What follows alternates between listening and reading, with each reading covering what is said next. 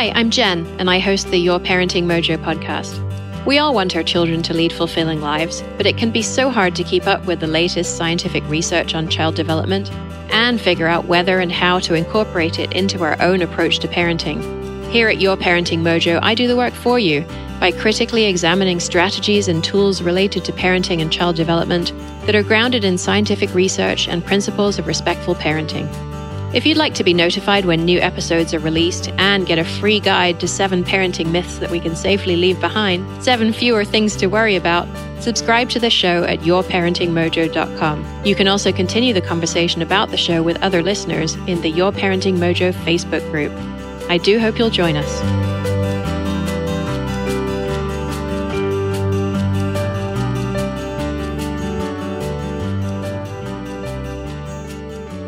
Hello and welcome to the Your Parenting Mojo podcast. I'm really excited to do a deep dive today on the topic of problem solving with none other than Dr. Ross Greene. Dr. Greene is author of the books The Explosive Child and Raising Human Beings, which describe interactions between parents and children, and the books Lost at School and Lost and Found, which look at children's experiences in school. If you're a parent of kids aged 1 to 10, does your partner think respectful or gentle parenting is a load of rubbish? Do they ever point to your failure to get the kids to behave in the way that you want as an example of why your method doesn't work?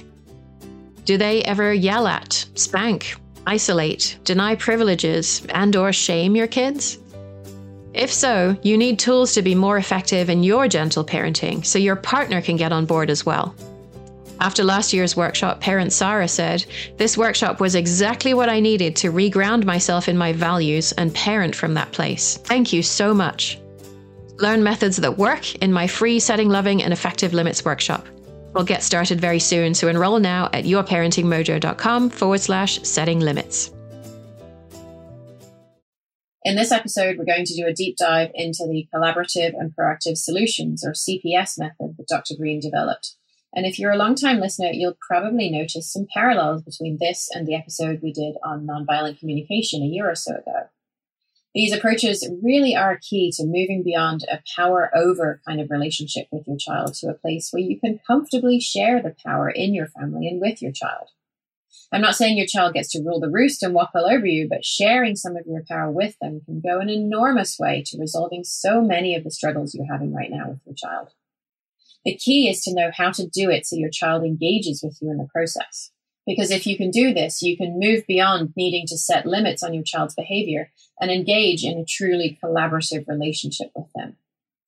If you'd like to learn more about doing this, then I would love it if you would join me for a free workshop. It's called the Setting Loving and Effective Limits workshop, mostly because I think most folks think that what they need is more limits or better ways of setting limits. And in the workshop, we will help you to set limits that are effective, but we'll also show you how to set way fewer limits than you're setting right now. And at the same time, feel as though you're actually getting to a more cooperative place than you're in at the moment, where your child wants to work with you to solve problems. So if you've tried problem solving as well and it's fallen flat, we'll also have lots of support to help you work through those challenges so you can find more confidence and peace and calm in your family. You can find more information and sign up for the free workshop at yourparentingmojo.com/limits. That's yourparentingmojo.com/limits.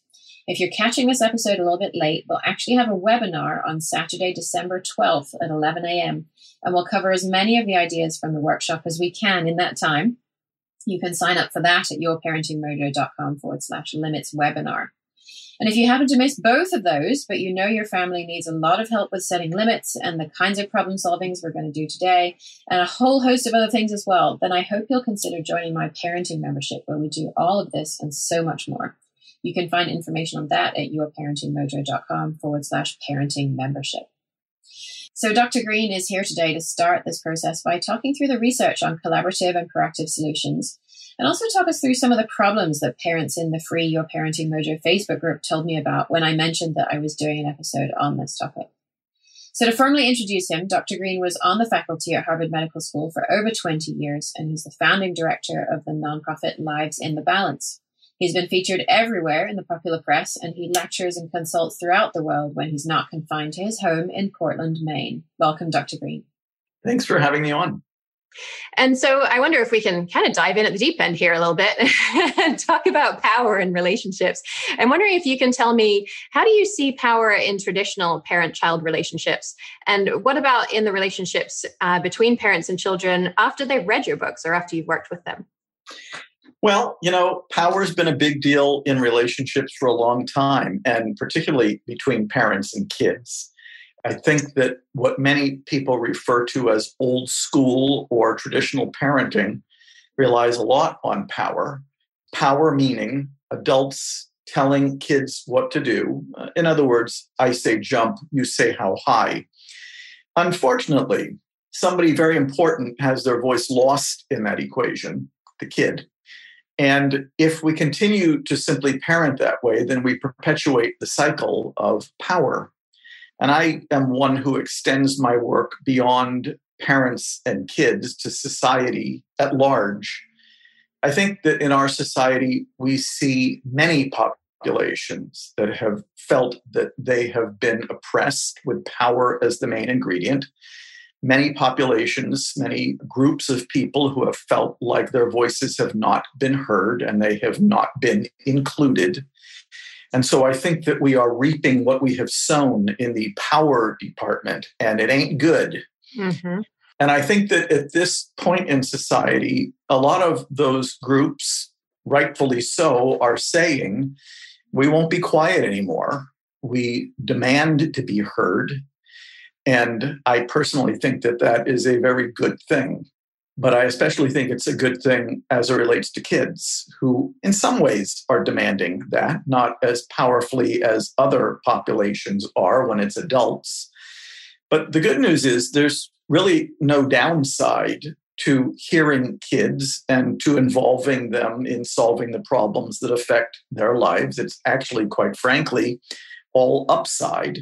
So what I hope happens after people read my books is that they begin listening to kids better. I think of listening as the purest form of empathy, and that we involve kids in solving the problems that affect their lives and recognize that that actually prepares them for the real world in ways that are a whole lot better than simply imposing solutions on them.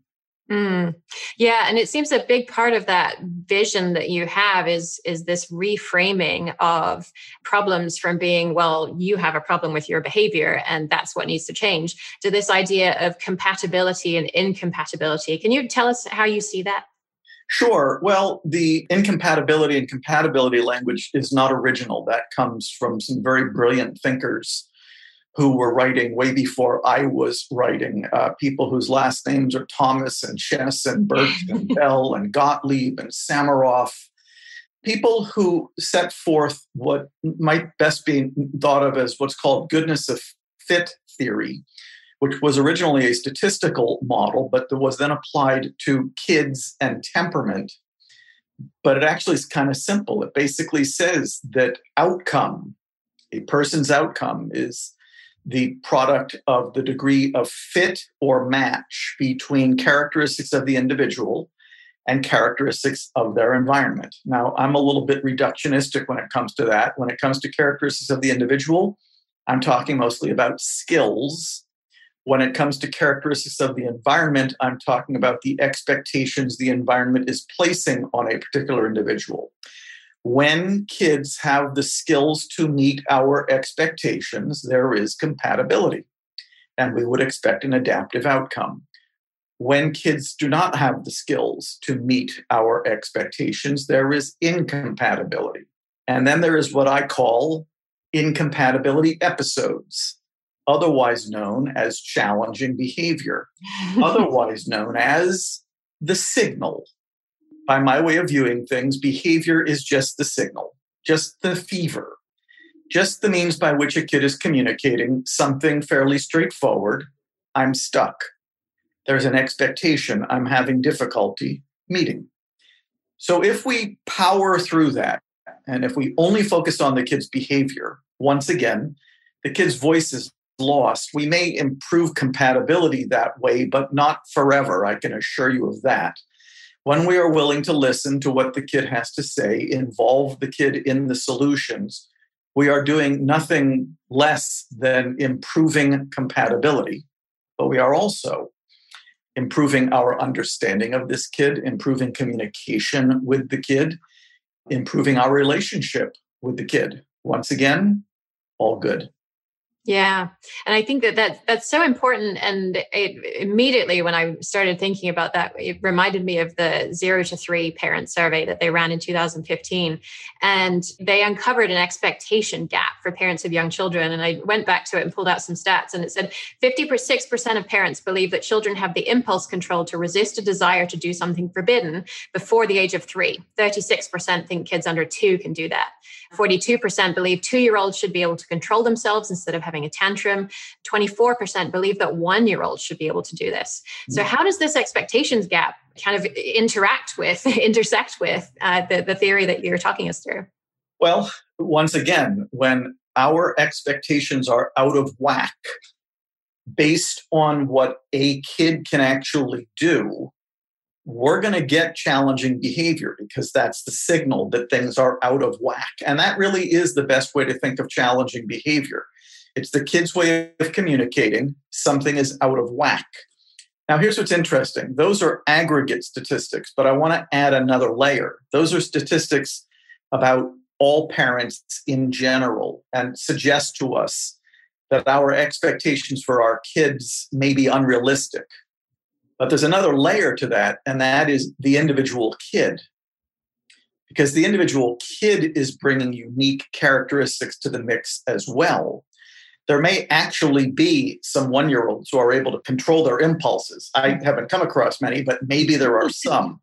If that kid can do that, and parents are expecting that, then even though the parents' expectations are out of whack as it relates to most kids, their expectations are in line for their kid.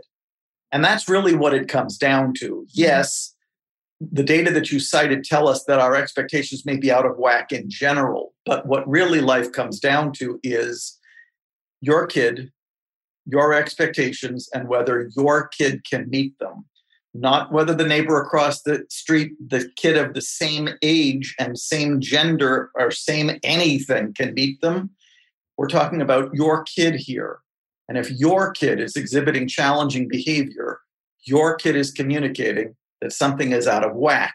Now, the reason that's important is because for a long time we have viewed tantrums in toddlers as simply them trying to get their own way, trying to exert their will.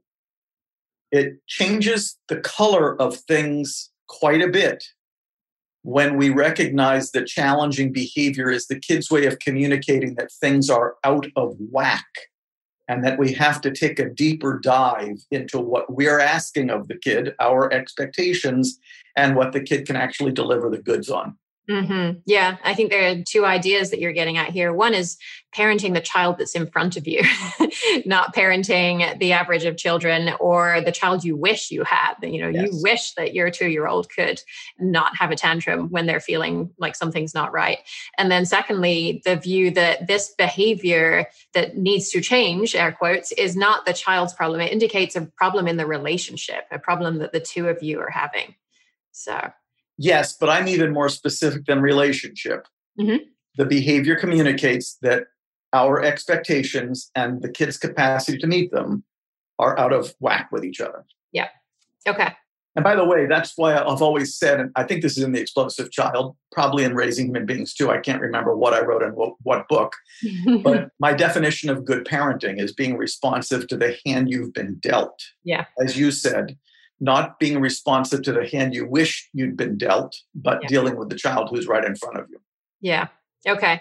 And so now we're going to get kind of into the meat of, of the CPS approach. And so we're going to talk through, what is plan A, what is plan B, what is plan C? And then I want to, because I'm super curious and the people who listen to the show are super curious, we're going to spend a bit of time in the theory here.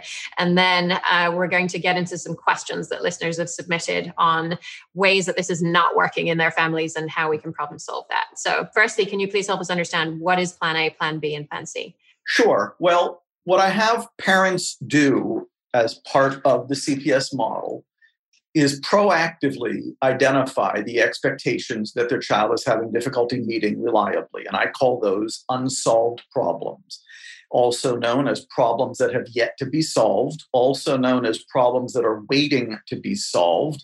And that's why those problems are still causing challenging behavior, because they're not solved yet. Mm-hmm. So the first thing I have parents do is make a list of unsolved problems, and that is an indispensable first step. The reason it's indispensable is because we want parents solving those problems proactively, not reactively. Without the list, we're still stuck in the heat of the moment whenever a problem pops up.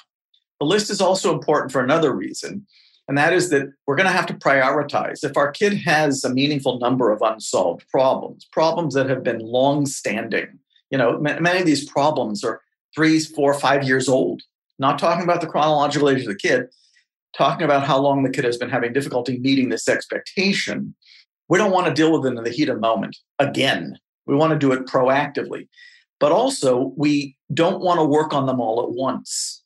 If we try working on them all at once, none of them are going to get solved.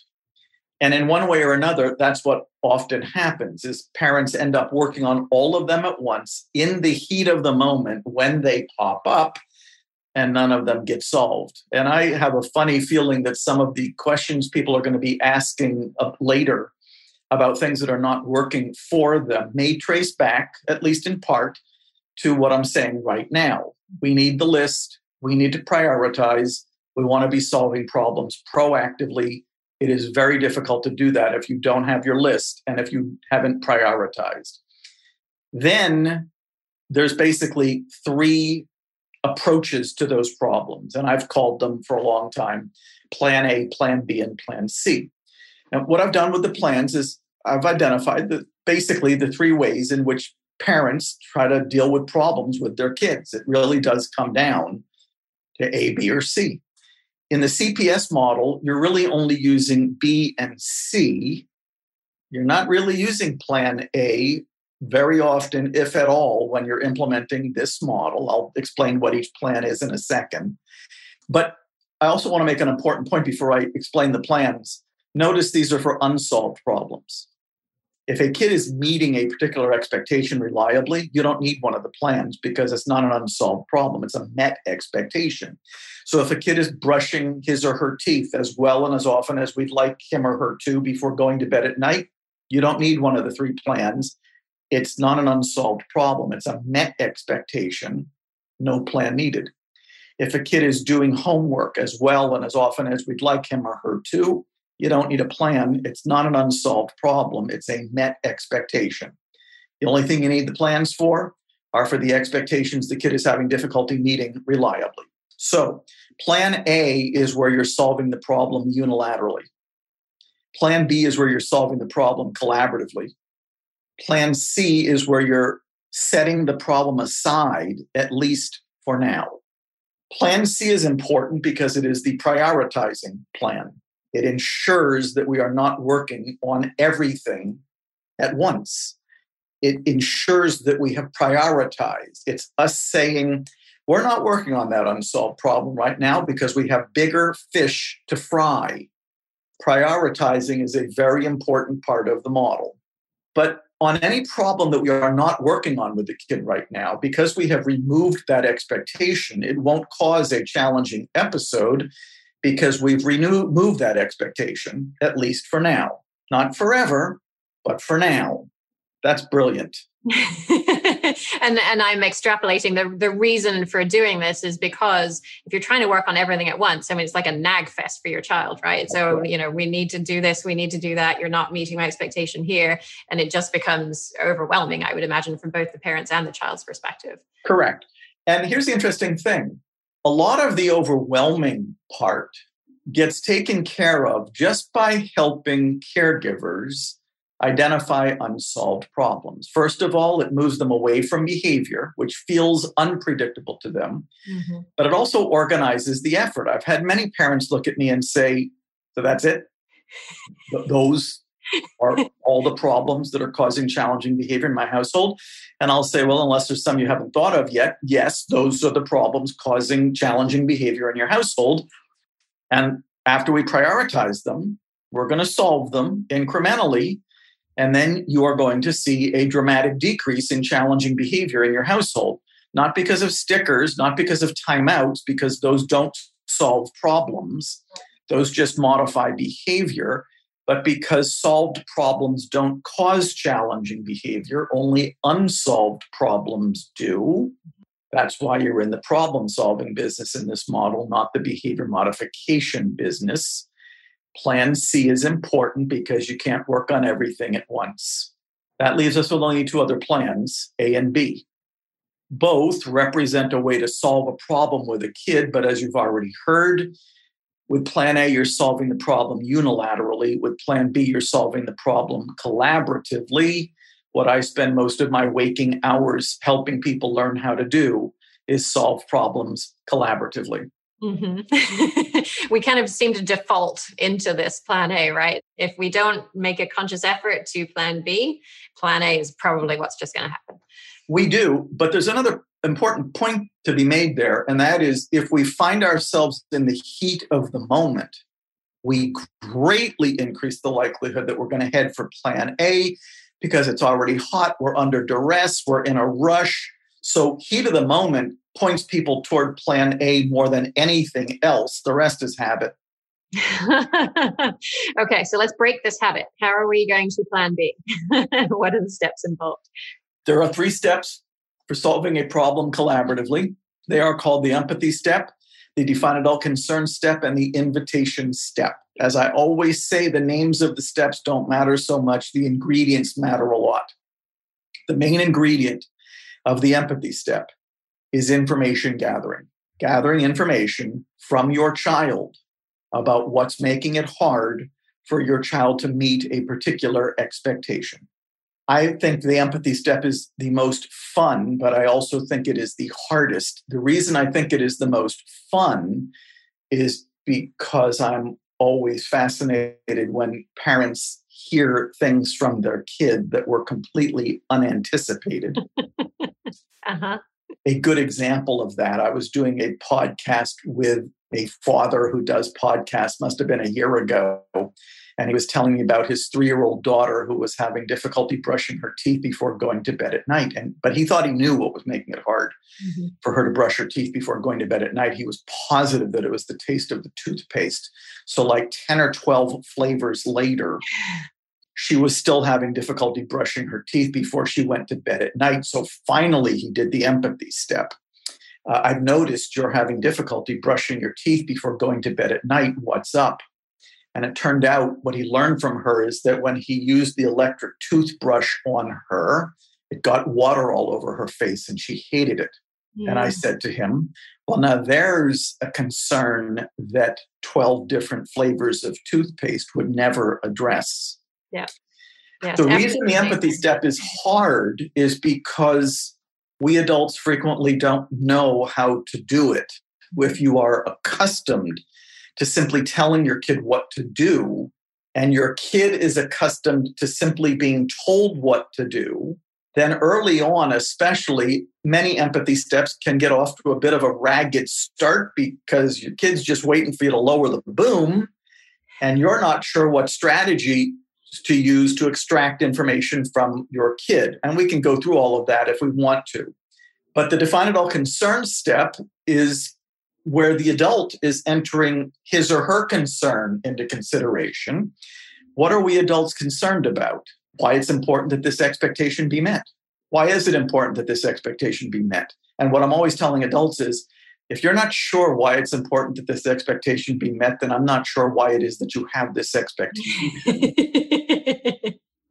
Yeah, that's a critical step that often gets forgotten, I think, that we don't examine ourselves whether the thing is worth setting an expectation over in the first place. Well, and what's interesting is sometimes we get to the define adult concern step and the parents have just heard what the kid had to say in the empathy step. And I say to the parent, okay, Mr. Thompson or Mrs. Thompson, what's your concern about that? And they say, you know what? I don't think I even care about this anymore. But I'm not relying on that because most of the time they do care about it. But they've got to say why they care about it. And why do they care about it? Because of how the unsolved problem is affecting the kid, or how the unsolved problem is affecting other people. Now both parties have had voice. Now both parties have agency. We need that agency thing to work a little bit further for us in the invitation. That's where we are putting our heads together, collaborating on a solution. But the solution must meet 2 criteria. Number 1, it's got to be mutually satisfactory, meaning it truly addresses the concerns of both parties. Number 2, it's got to be realistic. Both parties got to be able to do what they're agreeing to do. Here's what I've been saying a lot lately, and world history bears me out on it. If the solution is not realistic and mutually satisfactory, I promise you, this problem is still unsolved. Mm-hmm. But it's not going to be mutually satisfactory unless we know what the concerns of both parties are, which is what we're accomplishing in the first 2 steps of Plan B. Mm-hmm. Yeah. And I like this invitation step the best. It's so much fun to see my daughter come up with ideas for ways that we can get both of our needs met. She's 6 right now. We've been practicing this for 3.5 years. And it's almost like she'll ask for something. And sometimes I'll just say, I don't think I can do that. Mama, I want to be with you. Well, I'm working right now. Well, could you work upstairs? Could I bring my snack down here? She immediately starts, how can I meet my needs for being close to you? And how can you meet your needs to get work done? And it's amazing to watch. Just make sure, and I'm a stickler about this, that sounds like a Plan B that took place in the heat of the moment, spur of the moment. But if your daughter is frequently looking for your attention when you're engaged with something else, if that's not an uncommon issue, then your best bet is to try solving that proactively. Because if you're engaged in something else when she's raising that issue, that would be poor timing on trying to get it solved. Yeah, point taken. And I'd love to maybe dive into, just because it's so pertinent to what we're talking about right here, a listener question. When a listener is saying something like, we stop at the park on our way home from school and my child doesn't want to leave. And I've tried all we've agreed in advance, maybe even that we're going to set a timer for 5 minutes. We're going to give a certain number of warnings and all the rest of it. And I can see to an extent why this is not working, because the child wants to keep playing. The child's need is not being met by the action of leaving the park. And maybe there are some days when we can be spontaneous and we can stay an extra half hour and we can grab a pizza on the way home, and that will be a fun evening to have. But there are many, many other times when that's not going to be the case. And the option of leaving the park is never going to be appealing to the child. How do we go about doing it, the CPS method, when the thing that seems like it needs to happen is not something that's going to be appealing in any way to the child? Well, a few points here. There's many things we ask kids to do that are not appealing. And a good percentage of the time, they do them anyways.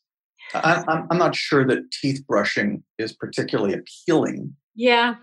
But they do it, right? I'm not sure that homework is particularly appealing, but they do it.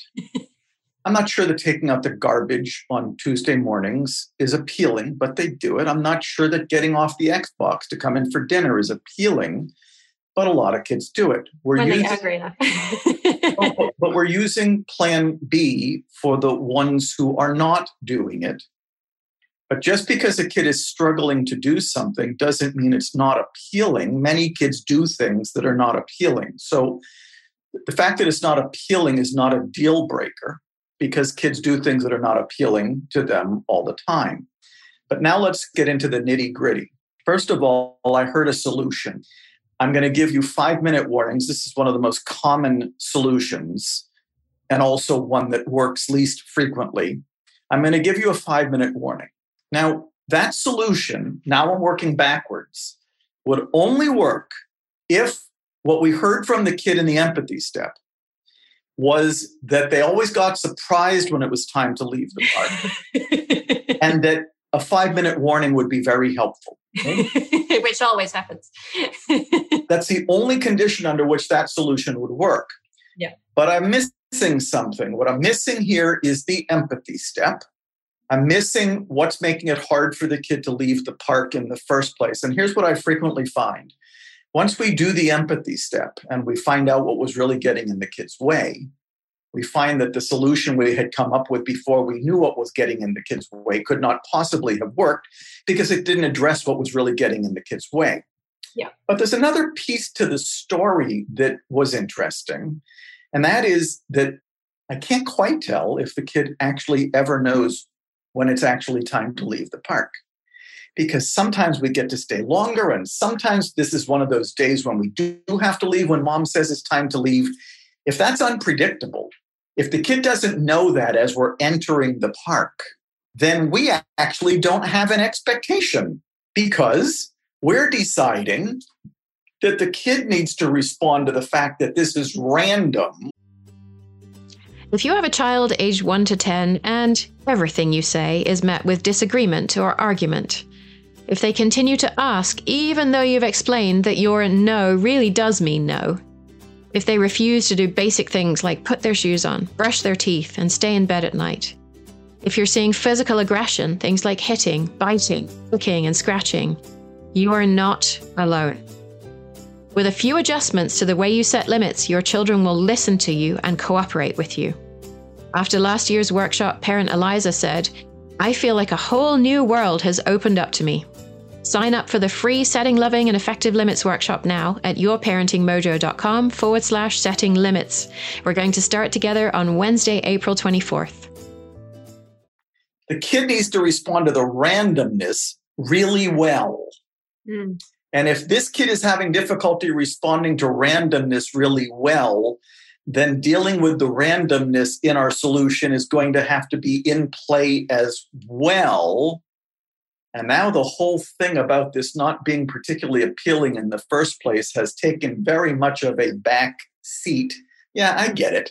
The kid would stay at the park forever, but Right. most kids leave the park, right? And a high percentage of them leave with just a little bit of extra pushing. I'm here talking about the kid who isn't. There are many things about that situation that I'd want to hear a lot more about before we'd be able to come up with a solution. Most importantly, what is the kid telling us about what's hard about leaving the park? And what if, I mean, it's just, I like playing. I like being at the park. That's not going to be enough in the empathy step. Okay. That would be the kid's initial stab at what's hard about leaving. We are then going to have to probe for more information so that we understand it way better than I really like the park. Okay. So this seems like a good opportunity to talk through drilling. Is that where we're going with this? Okay. Do you want to walk us through that? Certainly where we've ended up. Okay. There are 8 drilling strategies. And the reason there are 8 drilling strategies is because I found that a lot of adults weren't exactly sure what to say to extract high quality information from their kid. And in the case of this example, to move us beyond, I just really like the park, or it's just really hard to leave, right? And those are legitimate things for the kid to say. It's just that they don't take us far enough in terms of understanding what's hard about leaving the park. So I'm not going to go through all 8 drilling strategies, but I'll go through a few of them, including the most important one. The most important one is reflective listening. Some people would call it mirroring.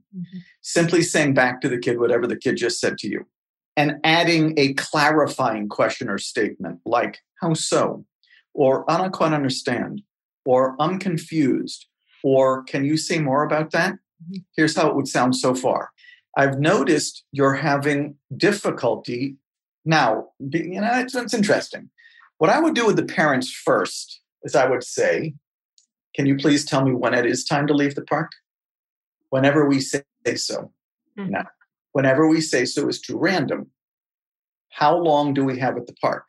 It varies. Then we actually don't have an expectation right here, except that the kid will leave the park when we say so. Yeah. This will go a lot better if we actually have an expectation. Give me the average amount of time you spend at the park. 30 minutes. For the time being, let's say that your expectation is that the time at the park will be 30 minutes. Sound okay? Just for practice. Yes. I've noticed now I'm ready to do the empathy step because now I actually have an expectation. Notice that it's difficult for you to leave the park after 30 minutes. What's up? That's what the empathy step sounds like when that's your intro. Thought I'd turn the sound off. That's your introduction to the empathy step. I just really like the park. Reflective listening. You really like the park. I know. How so? Well, there's lots of fun games and there's kids who I like to play with there. Still reflective listening. Got it. There's lots of fun games and there's kids who you like to play with there. Now I'm going to go with a different drilling strategy. Asking W questions. Who, what, where, when. But I still don't understand what makes it hard for you to leave the park. What makes that part hard? Well, first of all, I never know how much time I have. Interesting. Secondly, I'm always hoping that this is one of the days, although you really haven't told me whether it is or not, that I could stay longer. And third, I'm just really having a lot of fun. And fourth, I know that when we leave the park, I'm going to have to go home and do my homework. Goodness. Still reflective listening again. Those are a lot of reasons to not want to leave the park.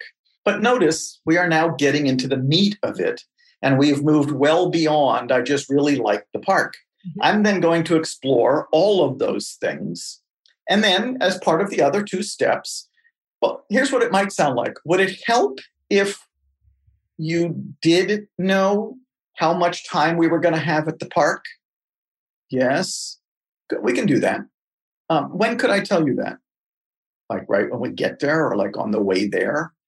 Good, because, I think you're right. It's different on different times. And I am now recognizing that made it really hard for you, not easier. I thought I was doing you a favor, but I'm now starting to recognize that actually may have made it harder for you. Tell me, is there anything about the going home to do homework that is making it hard to leave the park? Tell me more about that one. Well, the park is a lot more fun than the homework, but sometimes there's homework that I really, really don't want to do. Tell me more about that. Oh, there's just homework that's really hard. Goodness, we are starting to get some traction here. And I know that I'm making it a little bit more complicated, but these are the things that we need to know.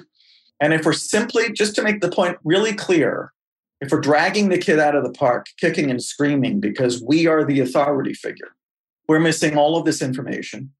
And the kid is coming to recognize that we aren't listening. We are not being responsive to the hand we've been dealt. I frequently say to people, the number one complaint I get from parents is that their kid won't talk to them. Mm-hmm. And the number one complaint I get from kids is that their parents don't listen. I remember saying that in the book. Yeah, so true, isn't it? So we would come together on a solution. We would see if that solution worked. The parents in the define all concern step would have to articulate why it's important that expectation be met. Maybe it's that we have to get home to make dinner, otherwise we're going to be hungry. We have to get home because, for whatever reason, right? And then we're putting our heads together to try to address the kid's concern and our concern in a way that's realistic. And now we're rolling. And now we're not dragging the kid out of the park anymore. And now we're not using power to accomplish anything. We have replaced power with collaboration and taught some really important life lessons in the process. Mm-hmm. And so the kinds of solutions that you would be looking to generate in that specific example would include, if the child's having difficulty with the homework or the timing of the homework, that could be something that's addressed. What about some of the other issues related to, I really love spending time with my friends and, those kinds of things that are less maybe easy to find a thing the parent can fix? Well, depending on what we heard further, and that's still slightly surface, right? But depending on what we heard further, here's what we might hear further. Sometimes we're in the middle of a game and I want to see the game through to the end. Mm-hmm. And you're trying to make me leave when the game is not done yet. And I really want to know who won. All right, now I can sink my teeth into this. All right? Because, and I've seen this with video games as well. This doesn't have to be the park because video games are a game as well, right? And just as an example, if the kid was more aware of how long a time we were going to be at the park and more aware of how much time was left, and if those things were a little bit more concrete based on our agreement with the kid, and the kid knew that there was only 5 minutes left, I've actually had kids agree to not start playing a 15-minute game with only 5 minutes left, right? I've had kids agree that there's a way to finish the game the next day. So, it's interesting. There's this universe of solutions that are out there. We limit ourselves and our kids tremendously when we don't engage our kids in this process. So the problem is, I don't know what the solution is going to be, because I've probably worked on that unsolved problem, 400 or 500 times. And while there are some common solutions, I don't like to mess up all the fun of having people stumble upon solutions themselves. I agree with you. That invitation step can be pretty fun too, because it's always amazing to see what kids can come up with. Yeah, it really is. Okay, so I have about 15 more questions about about the research, but I'm going to take one for the team here. I'm going to ask one question about the research that is really bugging me, and then I'd love to spend a bit more time on the questions the parents submitted. So one thing that I'm super curious about is the idea that where you've explored a number of times in your peer-reviewed research, comparing the effectiveness of collaborative and proactive solutions with parent management training, which focuses more on changing children's behaviors using tools like direct and clear commands, one-on-one time to reinforce pro-social behaviors, time out from reinforcers of negative behaviors. And over again, it seems that you find these two very different approaches are about comparably effective at reducing problematic behaviors. And of course, there's a whole discussion about how we use problematic behaviors as the measure of success.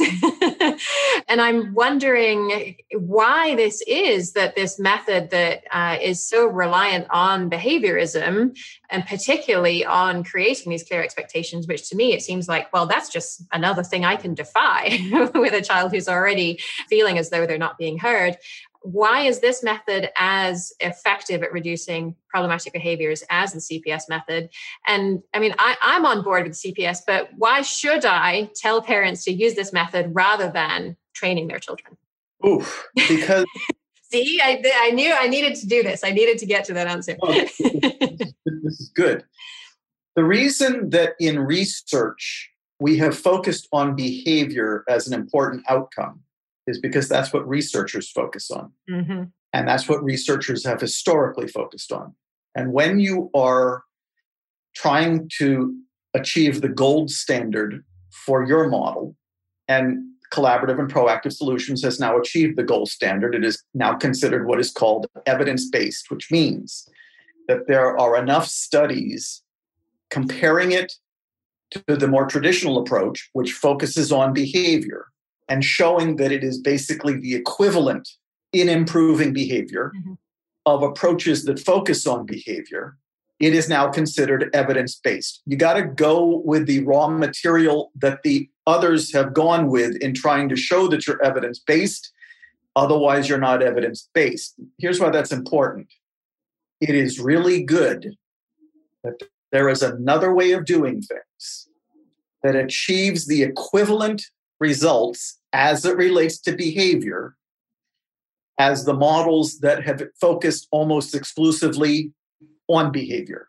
That is a very positive development. Because? Even though the outcome is focused on behavior, there's really no choice about that when you're trying to be evidence-based, because that's what the models you're comparing yourself to have focused on before you. Now, if you said to me, do you think that behavior is the most important outcome to focus on? My answer would be, for some folks, yes. But relationship is an important thing to focus on too. And communication is an important thing to focus on too. And the kid feeling a sense of agency and a kid feeling that his or her voice is being heard is an important thing to focus on too. But in these early studies of collaborative and proactive solutions, what I was primarily focused on and what other researchers were primarily focused on is seeing how CPS matches up against approaches that have been primarily focused on behavior. So that's the boat that you're in when you are trying to establish your model as evidence-based. Having now done that, am I freed up to focus on other things that may, in many people's views, be even more important than behavior? Yes. Mm-hmm. Okay. And so then I want to take that one step further. Maybe we shouldn't be surprised that models that focus on changing behavior end up changing behavior. And that even though changing behavior isn't our explicit goal here, this is as effective as a model that focuses on changing behavior. And it also has these other benefits that are not being captured in this particular study that we can now go and explore. Is it right to say that? It is right to say that. And by the way, in our studies, we have looked at other variables besides behavior. We have looked at parent-child communication. Yeah. We have looked at parent-child relationship. And those things did improve significantly more with collaborative and proactive solutions than they did with rewarding and punishing. Hasn't been our primary focal point, but they are things that we have not completely neglected.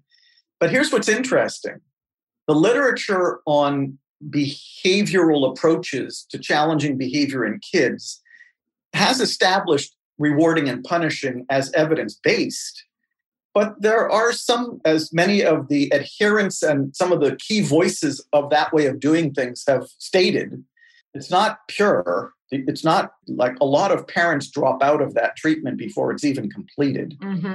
The older a kid gets, the more aggressive a kid gets, the less likely that treatment is to work.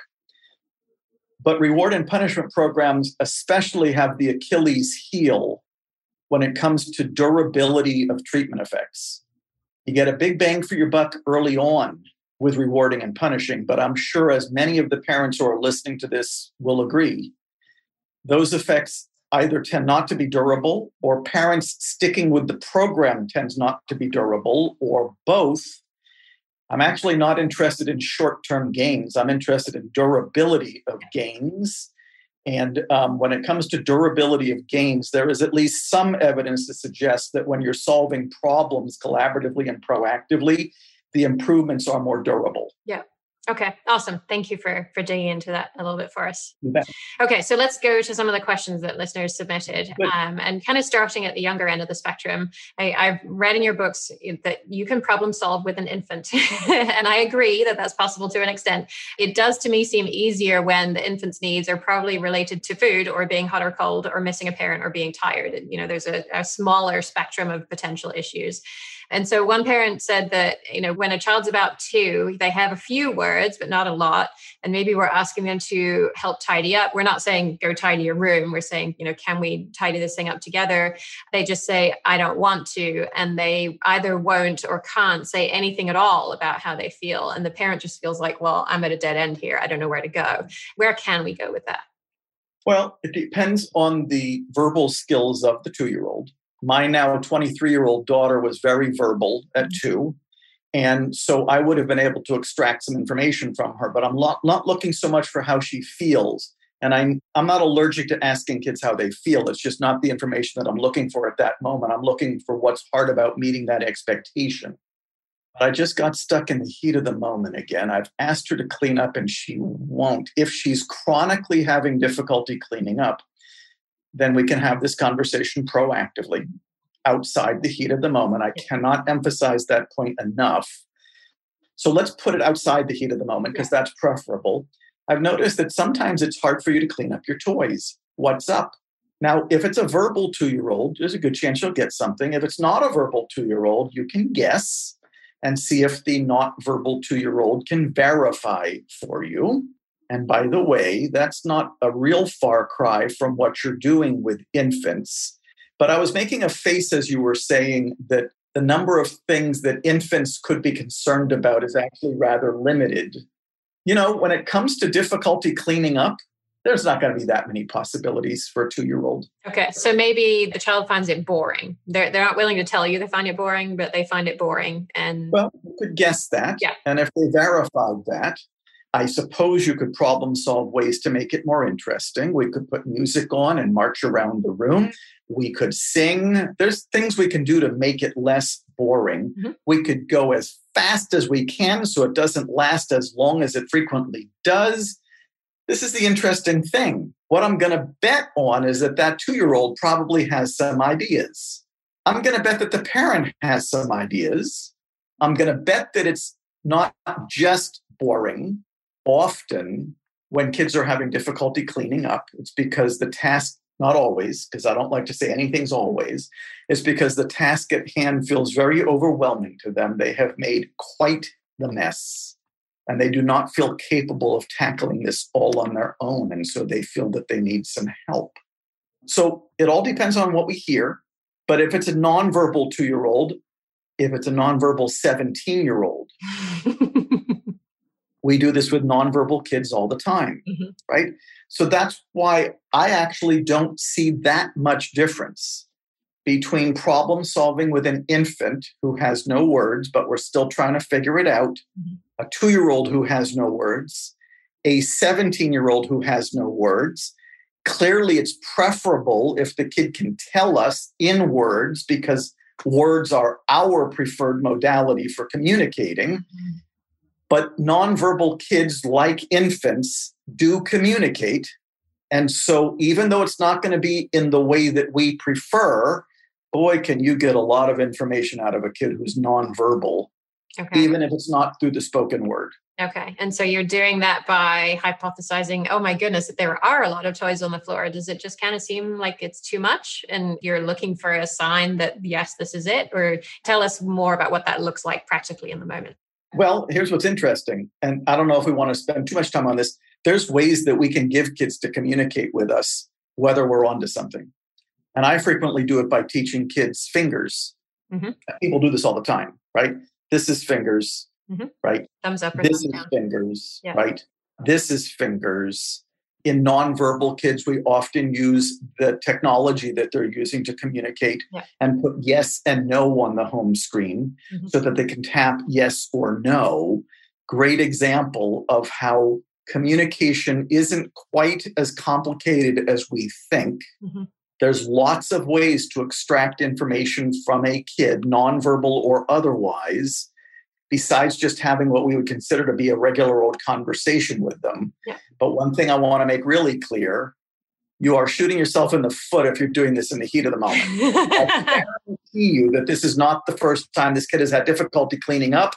Why are we stuck in the heat of the moment again trying to do this? Yeah. Okay. So sticking with that idea that we know we need to not do this in the heat of the moment, maybe there's an issue that has continually been challenging. The most common issue I hear when this comes up is hitting a younger sibling. But I'm also thinking of an example where the child, when they eat breakfast, they have a great morning. When they don't eat breakfast, the whole morning just turns into a disaster for the entire family. And we both know if a child would just eat, then things would get better and they would have a great morning together. And so we wait for later in the day when we're fed, we're rested, we're having this conversation with the child. What can we do here? We could maybe... Well, remember, we're not jumping to what do we do here yet. I don't know why the kids have... Here's the interesting thing. I'm going to reduce this to a simple unsolved problem. We may have all kinds of good reasons for wanting the kid to eat breakfast, but the bottom line is the kid is having difficulty eating breakfast in the morning. That's our expectation. Our expectation, whatever reason we have that expectation, is that the kid eat breakfast in the morning. But I cannot jump to the invitation step until I've done the first 2 steps, right?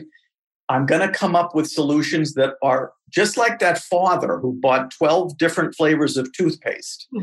Unless I know what's getting in the kid's way, I'm taking shots in the dark when the person who could actually tell me what's difficult about eating breakfast is sitting right in front of me, not eating breakfast. I wonder what's going on here. So now I love that you said we're outside the heat of the moment. That's perfect, right? I just don't want us jumping to solutions too quickly until we know what's making it hard for the kid to meet the expectation. I already know why we think it's important that the expectation be met. I got to know what's hard about meeting that expectation. Could be, it could be, 6 to 8 things. Could be the texture of the food.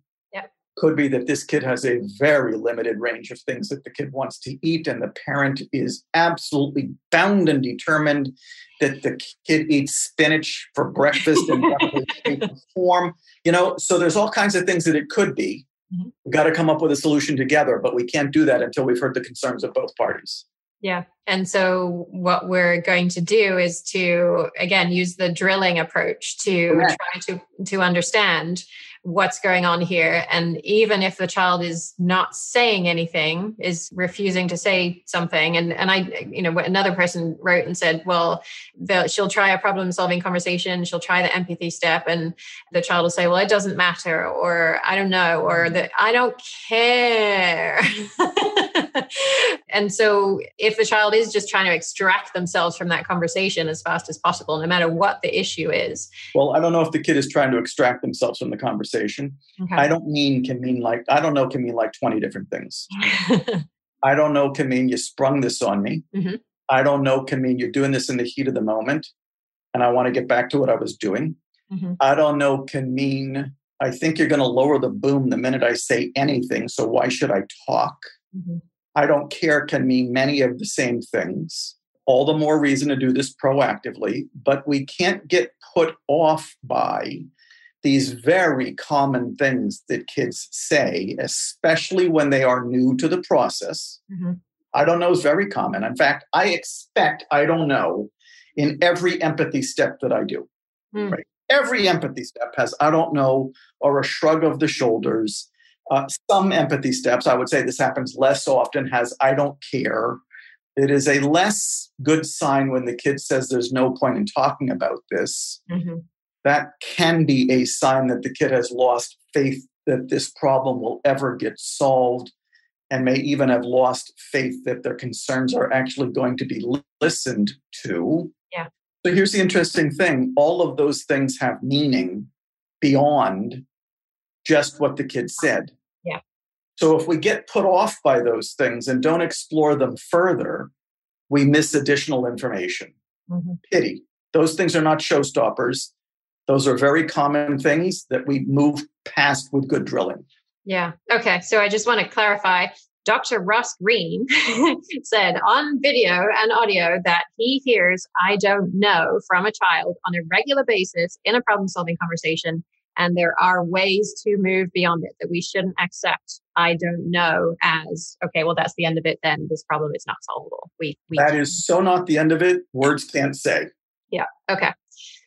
And so I know we need to finish on time, and I just want to squeeze in one more question about issues related to impulsivity and the idea that a child might just, they may be on board with the idea that we've all come up with in this, we've gone through the steps, we've come up with an idea that we both believe will work.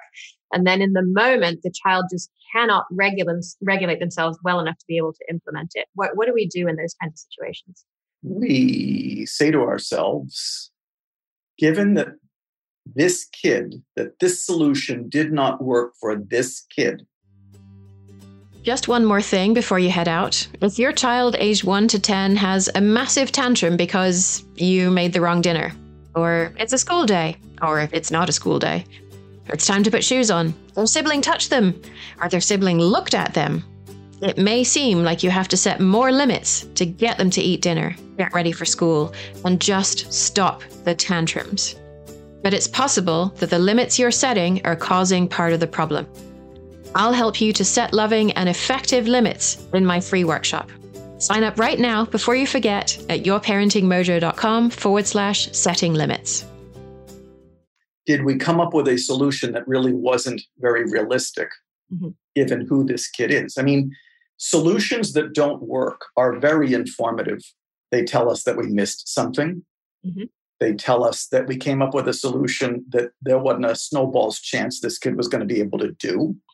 They tell us a lot, right? And so I don't freak out over solutions that didn't work. In real life, solutions that work usually come after the ones that didn't and come from what we learned from them. Mm-hmm.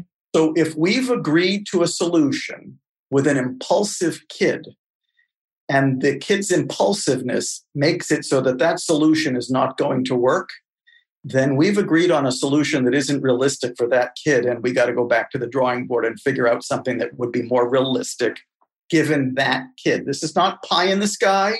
This is not wishful thinking. We're not agreeing on a solutions saying, if my kid wasn't impulsive, this solution would work beautifully. So let's roll with it. Yeah. Your kid is your kid. You're being responsive to the hand you've been dealt. You are not agreeing on solutions that in your mind's eye, this is not going to fly. But if in your mind's eye you thought it was going to fly and then it didn't, that's information. Back to plan B to get it sorted out. Yeah. All right. Well, I know we're out of time. Thank you so much. I hope one day we get to meet, maybe at a conference or something, and I will get to drill into all of my questions about the research and all the rest of it. But I'm so glad that we were able to help so many parents today with all of this information. So thank you so much for spending time with us. Thank you for inviting me to do this. And I have to tell you, you asked the highest level questions. There's a bunch that you sent to me that we couldn't quite get to. I know. You asked higher level questions than any interviewer. So I hope we do cross paths and we have an hour or two to go through all those questions, because it'd be fun to talk about them. That would be lovely. Well, thank you so much again. And so listeners can find the links to all of Dr. Greene's books, as well as references for the show at yourparentingmojo.com/CPS. Thanks for joining us for this episode of Your Parenting Mojo. Don't forget to subscribe to the show at yourparentingmojo.com to receive new episode notifications and the free guide to 7 parenting myths that we can leave behind.